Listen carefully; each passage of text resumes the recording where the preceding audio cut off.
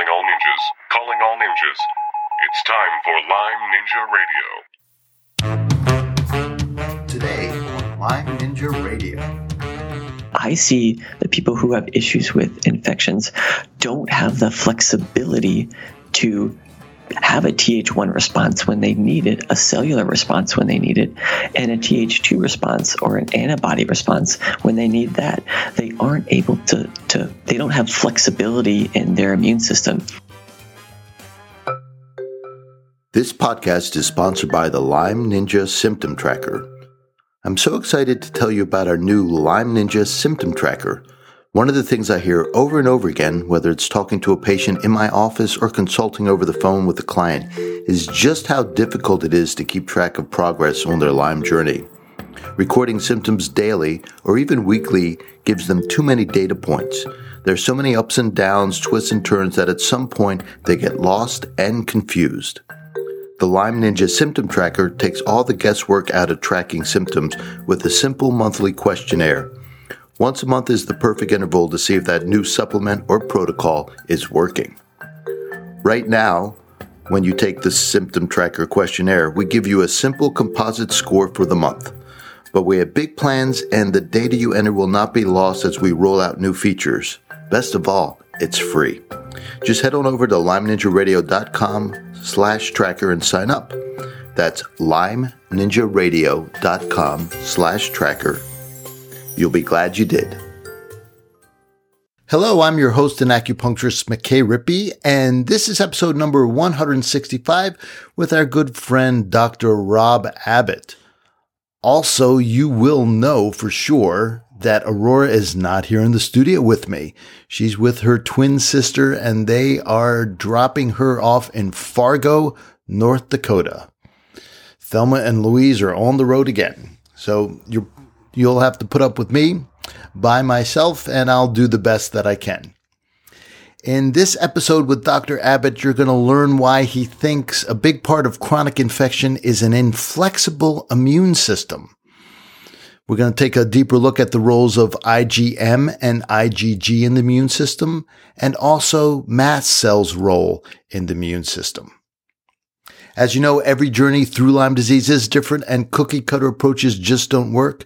You need to fight Lyme like a ninja, and that's why each week we bring you new and interesting guests just for you, and just like Dr. Abbott. We all know Lyme disease is an international problem, and this week we have listeners from London to Tel Aviv and Zurich to Napier, New Zealand.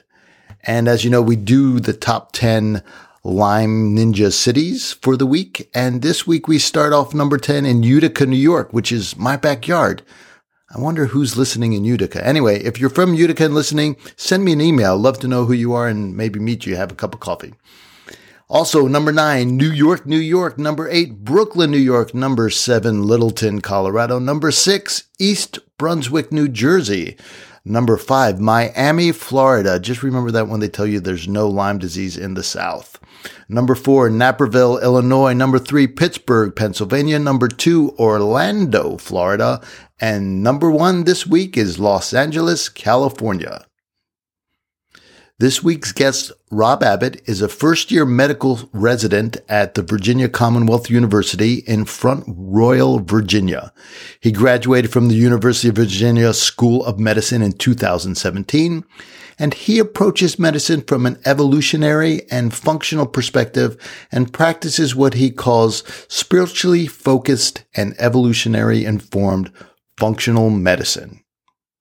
Please enjoy this week's episode of Lyme Ninja Radio with Dr. Rob Abbott.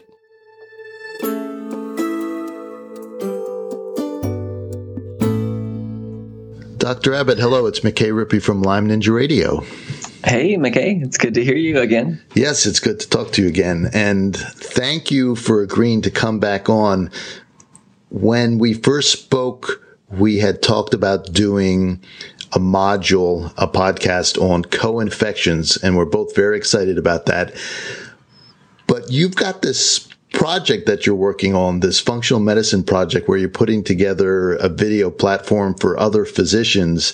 And you mentioned you were doing this whole module on Lyme disease. So when you came back with some talking points, you had way more than just co-infections on there. So, and I think it's great. So the point you bring up is brilliant. And the point is the co-infections and Lyme disease really are all part of what's going on with our immune system. And I realize, oh my goodness, we've never really gone in depth anywhere about the immune system and how it works. And now that I have a doctor friend, I can ask you these kind of questions. So let's spend today talking about the immune system. How does that sound? That sounds like a great idea. Okay, so let's get a little bit nitty gritty here. So you get bit by a tick, right? And you get some transfer of pathogens, whatever that might be, into your body. So your innate immune system begins to respond immediately. And is that what causes a rash? So, good question. My understanding is no. It's kind of complicated. I wish I had a really good answer, and there's probably someone listening to this who actually has the good answer. But my understanding is actually that that's more in sort of the evolving phase of the innate into the adaptive, and it involves T cells and the cells rather than that initial sort of innate response. Okay, so hold up. So then what's the innate response? Yeah, so the innate response is primarily, in this case, so if we're talking about Lyme, Lyme is a syndrome caused by a extracellular bacteria. So essentially a bacteria that is outside of our cells. And so our first line of immunity against those types of bacteria are things called neutrophils. If anyone's gotten their blood cell count, they've probably looked and seen there's all these different types of white blood cells, the immune fighting cells. Neutrophils are one of them. The other fancy name for them is polymorphic nuclear cells, or PMNs. But they are the frontline folks. When you think of acute inflammation, think of neutrophils. And their main job is to get to the front line, and they are trying to kill those extracellular bacteria. And primarily the way they do that is through phagocytosis, that engulfing of bacteria. And then they sort of, that's actually where we get pus, is all this sort of secreted goo, this, that's cellular debris. That's the neutrophils sort of doing their killing of a bacteria, but they're the first line agents going to the scene of the crime, so to speak. And more specifically with Lyme, given that it's an extracellular bacteria, that's really the main focus initially is those neutrophils. So are neutrophils involved when you sprain your ankle and it swells up like that and they get inflammation? Yeah, so they're the initial, because they secrete a lot of chemicals that help to modify the inflammatory response, but they're that acute inflammatory cell. So let's talk about size here. Is a neutrophil big enough to engulf Borrelia, an individual Borrelia? So that's a really good question. So basically, I probably should have said this in the beginning. So the other really good way to think about this is the size of the cell involved is going to dictate, or the size of the pathogen is going to dictate what type of immune response we have. So you're right. So if something is bigger than the immune cell, it's not going to try to kill it by engulfing it, because it's just not possible. That's why we have this other branch where we start to secrete immunoglobulins to kind of coat this larger organism, or secrete and just try to get on its surface and insert these chemicals that can degrade the bacteria, the virus from the inside.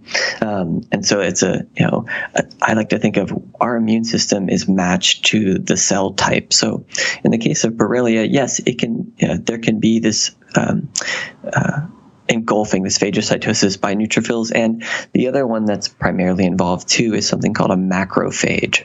And you can guess, in the name, it tells you all you need to know about the cell. It's big, macro. And it eats things. And it eats things, exactly. So the macrophage is one of those initial mediating cells as well. And its main job, it's got a lot of jobs, interestingly. They're one of the most interesting cells. at least initially, is to engulf and kill things. And the primary way it does it is once it engulfs the bacteria or engulfs the pathogen, is it takes it into a little organism and creates what's called a phagolysosome. The lysosome is the place you don't want to be. It's an acidic environment. There's all sorts of other enzymes and proteins that will degrade you. It's a scary place. So that's essentially what the macrophage does, is engulf this bacteria, makes this phagolysosome, secretes all these things, and there goes, you've now you've neutralized the bacteria. Interestingly, so we've developed that way to kill certain types of bacteria. So in this coevolutionary dance, certain types of bacteria actually want to be engulfed. And what they do is they can actually persist in a phagolysosome. So they've actually manipulated their structure such that they can live in that phagolysosome. And it's actually a pretty good place. If you can, get inside of that dungeon, so to speak, and persist, you're going to actually be pretty safe. I won't get into the specifics because that'll be for sort of part 2, but that's getting back to that coevolutionary dance of these organisms. Just as as soon as we figure out a way to stop them from growing and propagating in the rest of our body, they figure out a way how to persist. So that's just one mechanism that different types of bacteria can have developed to evade our immune system. Right, and they can hitch a ride on the macrophage and end up in different areas of the body, right? Exactly. So the macrophages move a ton. So interestingly, the macrophage, I sort of hinted at its name, macro and phage. So it's a phagocyte. It's a phagocyte. It's meant to engulf, and it's large. It actually didn't start out like that. Its precursor cell is something called a monocyte. Some people might be familiar with the term monocyte when it gets thrown out for chronic infections or viral infections. I don't really I don't like making that association because it's still kind of too narrow. But essentially, the macrophage's precursor cell is the monocyte, and so it sort of starts out as this initial monocyte, and then when it gets to the tissue, that specific tissue, that's when we sort of call it a macrophage. So tissue macrophage is kind of what's more commonly how we more commonly refer to these cells, just to remind yourself that it's a tissue-specific cell, because the macrophage is not really what's circulating, it's what's at the tissue. The monocyte is the cell that's actually circulating in the body, ready to turn into a macrophage. And one of the most interesting bacteria that has utilized the macrophage to actually persist and propagate itself is tuberculosis, Mycobacteria tuberculosis, which we don't really think much about in sort of modern America, but was a terrible disease for so long, and it essentially was able to infect alveolar macrophages, which is macrophages in the lung, and could get around and move around the body and cause all sorts of type of disease. But that's one of the ways that, certain types of bacteria are able to infiltrate certain tissues, is getting into macrophages and persisting inside of them to get to specific tissues. Great. So now we've kind of covered a little bit about the innate immune system, and you've talked a little bit about the transition into the adaptive. So let's, the Borrelia comes in. Again, I'm just going to keep going to Borrelia, and I know it's going to vary from different bacteria, but that's kind of our home base here. So the neutrophils get activated, the macrophages get activated, and what tags the Borrelia with antibodies? What cell does that? Yeah, so essentially now we're getting into that sort of adaptive phase. So we started to recruit T cells. These are a type of lymphocyte. So going back to our little CBC, our blood chemistry, people are probably familiar with the lymphocytes. That lineage includes primarily T cells and B cells. The T cells, their main job, there's sort of two lineages of the T cells. One of them, they really are just responsible for killing things. They're we call the CD8 positive T cells. They're also referred to as cytotoxic T cells. They do the killing. The other lineage of T cells, they're more of what we call effector T cells. They're kind of they're really the orchestrators of this whole process, and they're the ones that are deciding what's going to be the best way to remove this pathogen. Do we need to continue sending more cells, such as the CD8 positive T cell, or do we need to switch over and make some antibodies? Is that going to be more effective? And so what these T cells then do is communicate with B cells, which are really the antibody producing cells. And so there's this wonderful dance of all of these different antigens. So, the macrophages are able to sort of engulf things, and then they take bits and pieces of that bacteria and they present it on its surface so that the T cells can come and say, that's interesting. What is that? And there's this constant sampling of the environment. That process is what we call antigen presentation. And there's a few different types of cells that are responsible for antigen presentation. The macrophage is one of them. Others are B cells. And then more commonly, the one that's the most well understood is the dendritic cell. I'll get to that in a little bit. But essentially, you have this whole population of antigen-presenting cells that their main job is to sort of engulf bits and pieces of the environment and then process it and then present it on its surface so that the B cells and the T cells can come by and, tell it what it is. Is that self? Is that something else that we should be worried about? And then that will then tell those B cells to go and talk to other cells to say, okay, we need to start making an immunoglobulin, an antibody, because this looks foreign. So then what develops is these B cells start creating and secreting immunoglobulins. The first one that's usually most active in an infection is a branch of this kind of the military, of the immunoglobulin military, called IgM.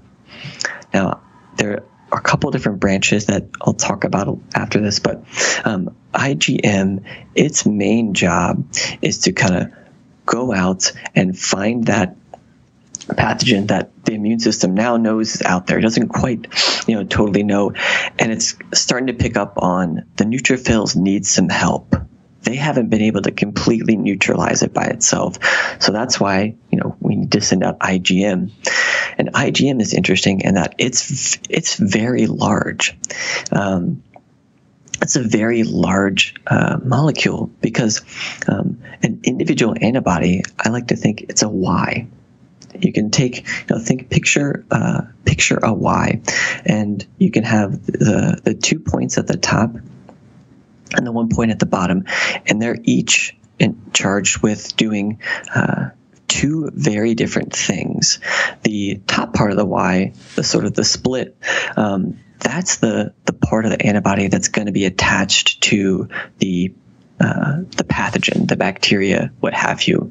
The other part, the sort of trunk of the Y, that's the communicating portion. That's what's going to be communicating with the other cells, saying, "Hey, this is what it is, and we need to, we need to kill it." And so, IgM, interestingly, is a collection of 5 of those Ys. So what it ends up being is this sort of beautiful spiral or beautiful circle of 5 of these antibodies, 5 of these Ys, with the trunks pointing in the center and the spokes of the Y pointing outwards. So you actually have 10 of these spokes that are just kind of circulating, and that's the portion that can bind to these pathogens, the bacteria. So it makes sense. Like, that seems like a really good evolutionary decision. Let's send out this thing with 10 sampling arms to be able to find this bacteria. And then its job, it isn't doing it's not engulfing things. It's attaching to the surface, but it's helping to recruit a secondary system, a helper system that's going to improve the neutrophils and the macrophages' ability to kill things. I don't want to get into that system too much because it's a little complicated, but if people are really interested, what they're mainly recruiting is this system called the complement system. Basically, these small molecules that are going to help the neutrophils and the macrophages make their job, make them do a better job. But like I said, if you think about it, you have this massive molecule, this massive IgM molecule with all of these little spokes that can go out and attach to bacteria, and they're trying to recruit more helpers, these sort of smaller molecules to help the neutrophils and the macrophage try to clear the bacteria, clear the pathogen. So this IgM is this first phase of this 10-spoke kind of. I'm thinking of like a burr or like a burdock thing that the immune system sends out. It sticks to the bacteria, and then it's been tagged.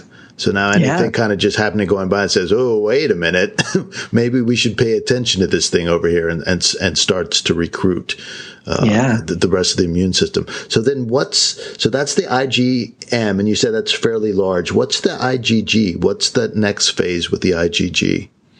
Yeah, so the next phase with IgG, and I'll bring up a slide here that's helpful. Helpful to you. Yeah. Well, if you could send me a picture of that, we'll put a link up. I will send you a couple pictures. That'd be great. So going back to structure connected to function, another key idea here. Think about the structure of the molecule or the cell involved, and you'll be able to understand its function. So we have that initial IgM, which it doesn't really do a good job with neutralizing anything, and it doesn't really recruit mast cells or natural killer cells. It really is only helpful at initiating that complement system, that sort of, and I still can't fully wrap my head around that system, but it's a very interesting system that basically, like I mentioned earlier, helps to make the job of the innate cells a little bit easier. Okay, so maybe the better analogy, again, kind of the model versus the science here, so we can wrap our minds around it. So it's more like a bookmark. It's like, okay, we got to get to this and do something about it.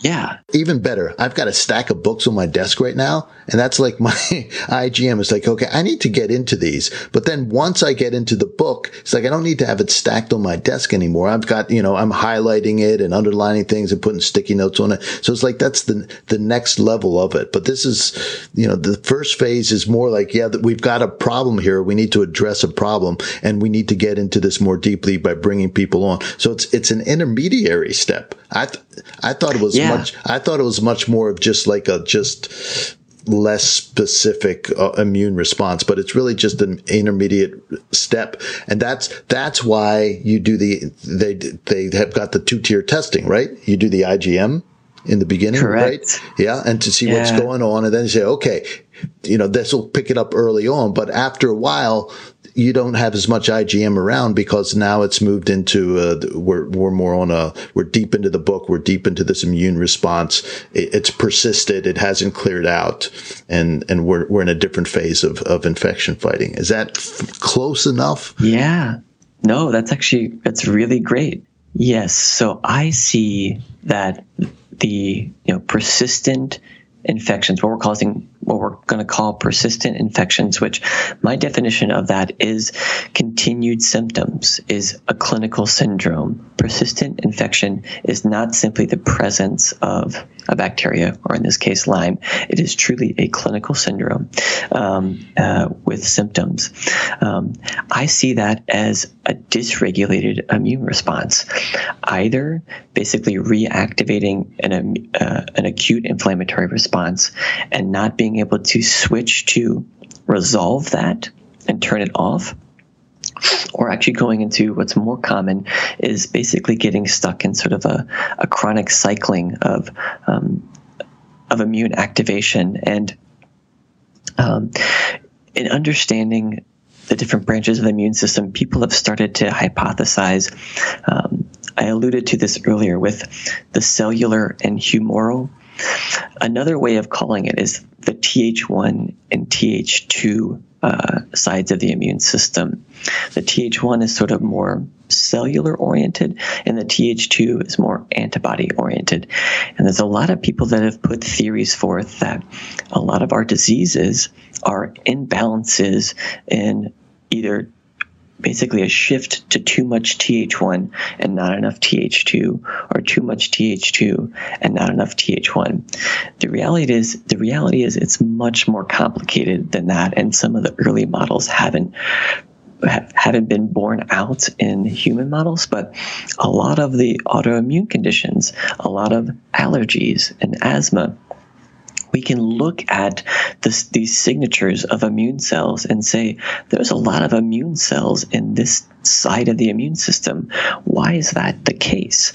What we're really coming to discover is it's not really a defect in getting so simplistic as, oh, this is a Th2 dominant or overactive response, or this is a Th1 dominant overactive response. But there's actually these mediators, these things called regulatory T cells that are meant to sort of help balance so you don't get stuck in a Th2 side of things, or you don't get stuck in a Th1 side of things. And I see that people who have issues with infections don't have the flexibility to have a Th1 response when they need it, a cellular response when they need it, and a Th2 response or an antibody response when they need that. They aren't able to they don't have flexibility in their immune system. It's something I've applied to a lot of principles in health, is this ability to be flexible, metabolically flexible, being able to utilize different fuel sources for energy. I'm coming to see that we need flexibility to be able to switch from each side of the immune system. So it's not about, strictly being a Th2 problem or a Th1 problem. I see it as a problem of being able to switch when you need to, and where that actually brings me back to, and this is really just speculation, is that the reason we have issues switching from these responses is three things. One is actually those presenting cells, how we're presenting the antigen to the body, even outside of what that antigen is. I think you alluded to that earlier. We're bombarded with so many different toxins, and the number of antigens, quote unquote, that we're having to respond to now is, and the variety of them, the novelty of them is so beyond our ancestral path, our past. But that initial response, how we're presenting antigen, I see that as probably, I'm going out on a limb, as being the system that's most defective, because what that leads to is that's sort of the crux point of where do we go with our immune response. That's sort of telling the body, how are we going to respond to this? And interestingly enough, a cell I mentioned earlier, the dendritic cell, who's probably the most important antigen-presenting cell, the majority of those cells are lining our gut. They're on the other side of that enterocyte, that intestinal lining, and they have little kind of projections into the lumen of our gut.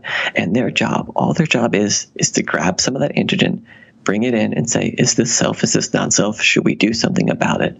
And guess what we have an epidemic of in our current society?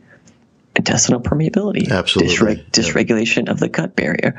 And so what that leads to is the dendritic cells not being able to do their job properly.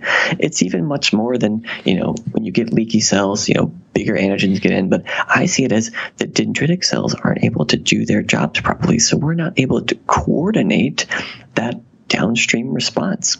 So we can get stuck in fighting a battle where we've put all of our energy into Th2 and we can't get out of it. We can't switch back to do, a cellular response when we need to. And those T regulatory cells, we're really just starting to learn about them. They're the primary mediators, it seems like, interacting with these antigen presenting cells to dictate, to try to turn off and shift things to get it back to a more homeostatic balance. And so bringing this all the way back to your original question, I see that people who have issues with chronic infections or persistent symptoms are people who have issues with antigen presentation, so those dendritic cells, and have issues with those T regulatory cells and being able to modulate their immune response.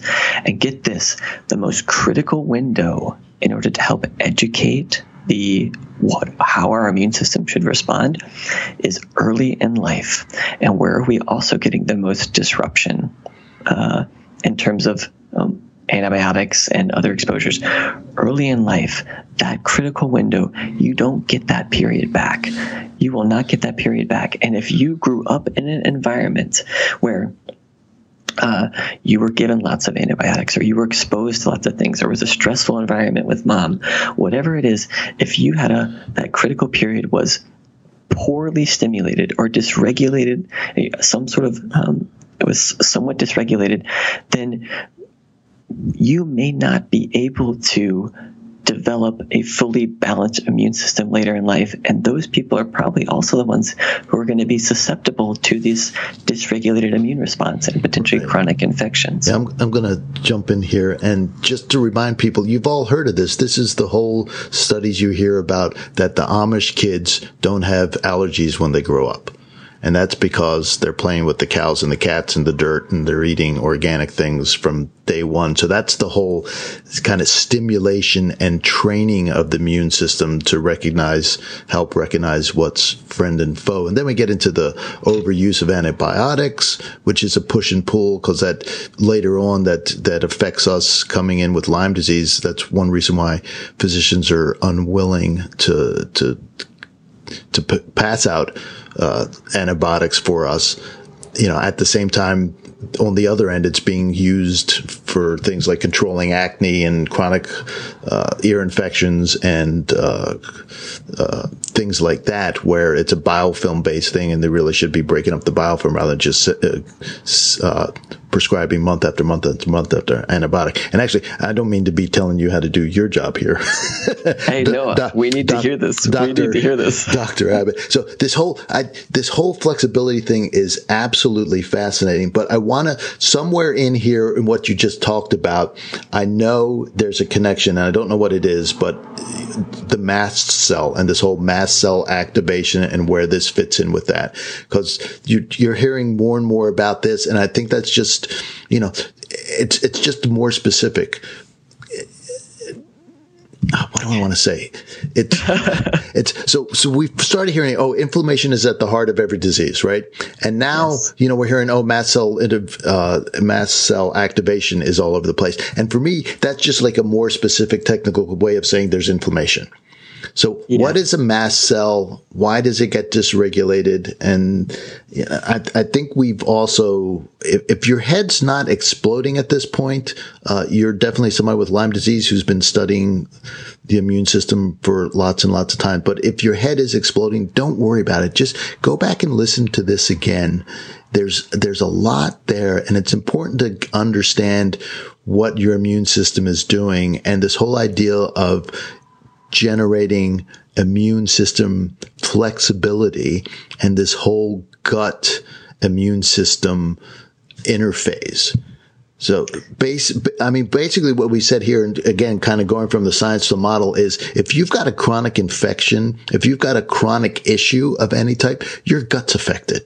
There's no way it's not affected. Even if it doesn't bloat out, even if you don't have tons of gas and stuff like that, there's some dysregulation going on there, and it needs to be addressed in some way. So that's one of the take-home message here. But anyway, back to mast cells, because I know that's also involved with people who are having IBS-type symptoms or other digestive issues, but it's not limited to that, correct? Mast cells, going back to our branches of the immune system, they are one of the innate branch. So they're one of the first players. And the mast cells, their main job, interestingly, is they are secreting lots of compounds. So they're not really doing any killing. They're not phagocytes. They're not trying to engulf things. They're just trying to get to the scene and get other players involved and secreting different types of chemicals, chemokines, cytokines, that help to get some of the bigger players. So one of the most common and well-known of these mediators is histamine. So mast cells are one of the major cells that release histamine. Now, histamine does a lot of things. Actually, one of the positive things that it does is it changes the dynamic of the blood vessel so that it can even allow our white blood cells, some of those immune cells, to get to the tissue. Taking this back a step further, everything is circulating in our bloodstream, and we've talked about this concept before, the difference between, the bloodstream we're, seeing in the serum versus the tissue. Well, when you have a cellular attack, it's cells in the tissue, and so you have to get immune cells there. But as we should, at a normal resting state, we don't have immune cells just randomly going into tissue for no reason. They're staying within the blood vessel. And so we need mediators in the body, different types of chemicals that tell the body, hey, let's become a little more permeable. It's okay. We need to send immune cells there. And so what histamine does is actually promotes vasodilation. So it makes the blood vessels a little bit wider, so you can get more of the cells in there, and it creates a little bit of permeability in the lining of the blood vessel so that there can actually be those white blood cells can actually get into the tissue. So now people are probably starting to think, well, what are some of the symptoms, or what do we associate with, allergies or too many mast cells? Well, a lot of it is basically too many immune cells in a tissue, because that's really what the mast cell's job is to do. Wow. So again, it goes back to this flexibility. If something's triggering these mast cells to activate in the absence of a need for it, or to over express, right? To just get going like on a crazy level. So again, I'm sure these mast cells are activated. Again, going back to a simple thing like when you sprain your ankle and it swells up to 3 times the size. I mean, that's a ton of histamine. That's a ton of vasodilation and lymph dilation, everything going on there. But then it doesn't last that long. The swelling goes down fairly quickly. Exactly. So, going back to, if you want to resolve that inflammation, repair the tissue, you're going to want to get back to that homeostatic balance where you don't have leaky blood vessels and you don't have all of these inflammatory cells going to that area. And there are a couple, well-known mechanisms for activating mast cells. One of them is literally tissue trauma. So like what you just said, damn it, hurting a tissue. That disruption of the tissue will basically degranulate, fancy word for the mast cell, to release all of its chemical mediators. One of the major ones being histamine. But that tissue trauma is one of the primary reasons that mast cells get activated. Another one is this cross-linking process, one that people are probably more familiar with in terms of that anaphylactic type of reaction. There's essentially this cross-linking of some of the receptors on the mast cell that initiates this really exaggerated cascade that we know as this anaphylactic reaction. There's other things that will activate the mast cell. Those are a couple of the common ones. Interestingly enough, one of the other mediators and one of the other areas where we see mast cells is actually extracellular parasites. So going back to, here's some really big parasite in our body. We got to figure out a way to kill it. We can't just engulf it. So the mast cell is really important to help bring in different other cells of the body, one of them being IgE, that have these specialized proteins, these specialized chemicals that can help to degrade and kill these super large parasites. So that's sort of the other area where you see mast cells and the IgE immunoglobulin involved as these really large parasites. But definitely don't want to get too much in the weeds there since we're sort of towards the end. But yes, so there are certainly some theories, and I'll direct people to Dr. Ruscio and that podcast to get more in depth with sort of mast cell activation syndrome. But it's certainly a topic where we're starting to see that maybe it's more than just mast cells, but this exuberant sort of acute inflammatory response that isn't being able to be resolved, and it actually manifests in so many different symptoms. That podcast just really blew me away in terms of the presentations of this sort of mast cell activation syndrome or disorder, but certainly direct people to that who want to learn more about it. Sure. We'll put a link to that in the show notes. And so you can just go on over to LymeNinjaRadio.com and look for our interview with Dr. Abbott and the immune system. You can either search that, or it should be right there up front, unless you're listening to this months after we've done this recording, and then you'll have to do a search for it. But it'll be easy enough. Just search for Dr. Abbott and you'll find that. Is the mast cell something that can constantly produce this histamine, or does it have to recharge? Yeah, so it's a degranulation event. So it's all sort of preformed histamine within that cell. So basically you would just be recruiting more mast cells, being able to further release other mediators. We're focusing on histamine. There's so many other things that they release, but basically recruiting more cells, because essentially once they've sort of secreted their stored amount, then they have a relatively high turnover as well. So basically recruiting more mast cells to secrete those mediators. Well, Dr. Abbott, not bad for Saturday morning. I think I need to go drink something with no caffeine.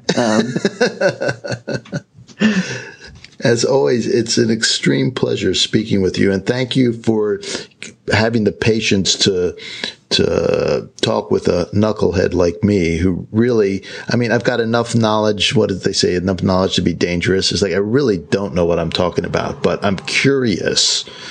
And, I've been in the health field long enough to recognize patterns, say, oh, this makes sense. And I've heard about this over there, and try to connect things. And sometimes the plugs don't fit and sometimes they do. So thanks for putting up with my questions and helping us understand the immune system a little bit better. What's clear from this conversation is the immune system is ridiculously complex, redundant, complex, overlapping, different phases of it. And we only have the slightest idea of what's going on here. So something like Lyme disease comes along, and it's pushing scientists to figure out what's going on with the immune system in these different phases. And part of, I think, the struggle we're having is that we're in areas where it's new. It's new science being done. So there's no model to understand it 100%. So those of you who are frustrated and angry about Lyme disease and kind of the science and how come the medicine, isn't sufficient, one reason is that we're deep in the weeds with this, as you can tell just from this conversation. And this is just, we're in the first chapter of the immune system textbook. So you just imagine what goes on inside your body as it's trying to regulate this, and as the Borrelia is trying to sabotage your immune system at the same time.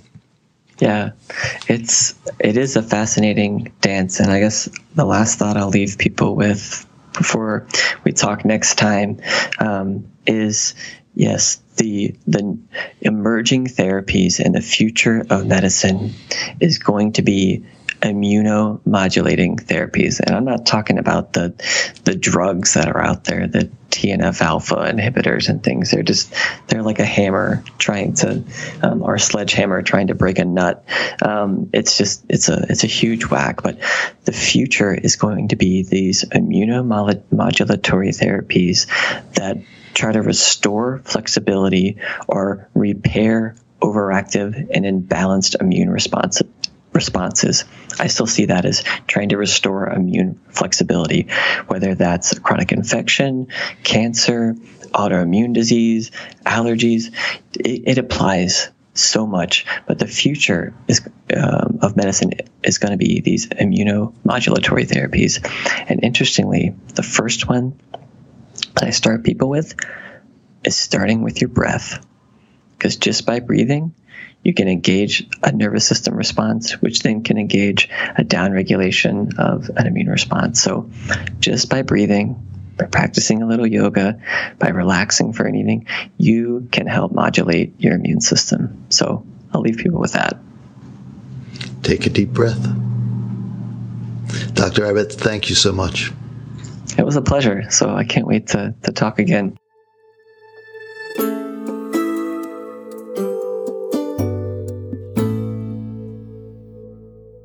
Aurora and I have some exciting news.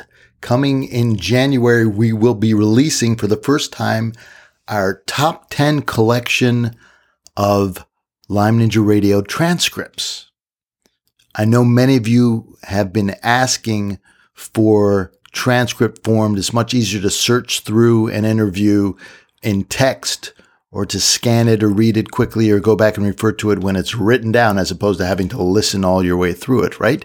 So we've finally gotten around to doing this. It's a monumental task. It takes layers and layers of editing to get it right and turn the spoken word into a coherent and readable form. And we're just about wrapping that up and getting ready to release it out in January. So just to give you a taste, the top 10 are Bob Miller and Methyl-Genetic Nutrition, Worley Robbins, the Magnesium Man, and he has that idea about iron and copper regulation and inflammation.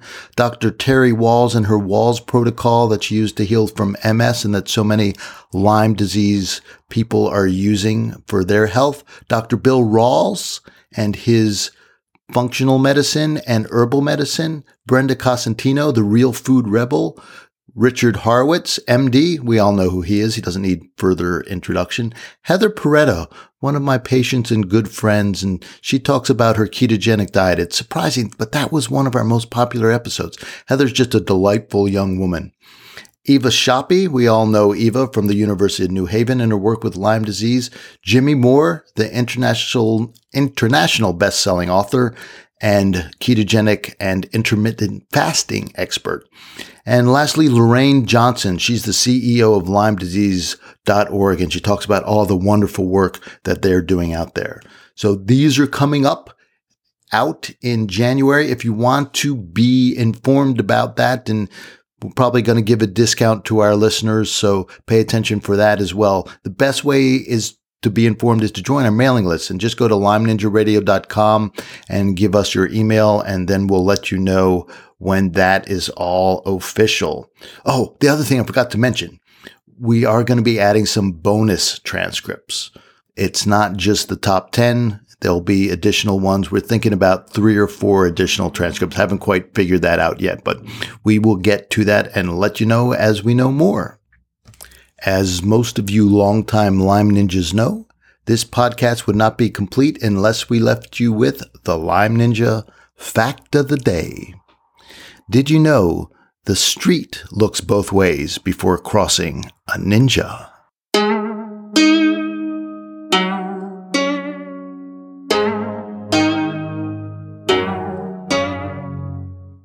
Lyme Ninja Radio is a purely public broadcast and is not intended to be personalized medical advice for any individual's specific situation.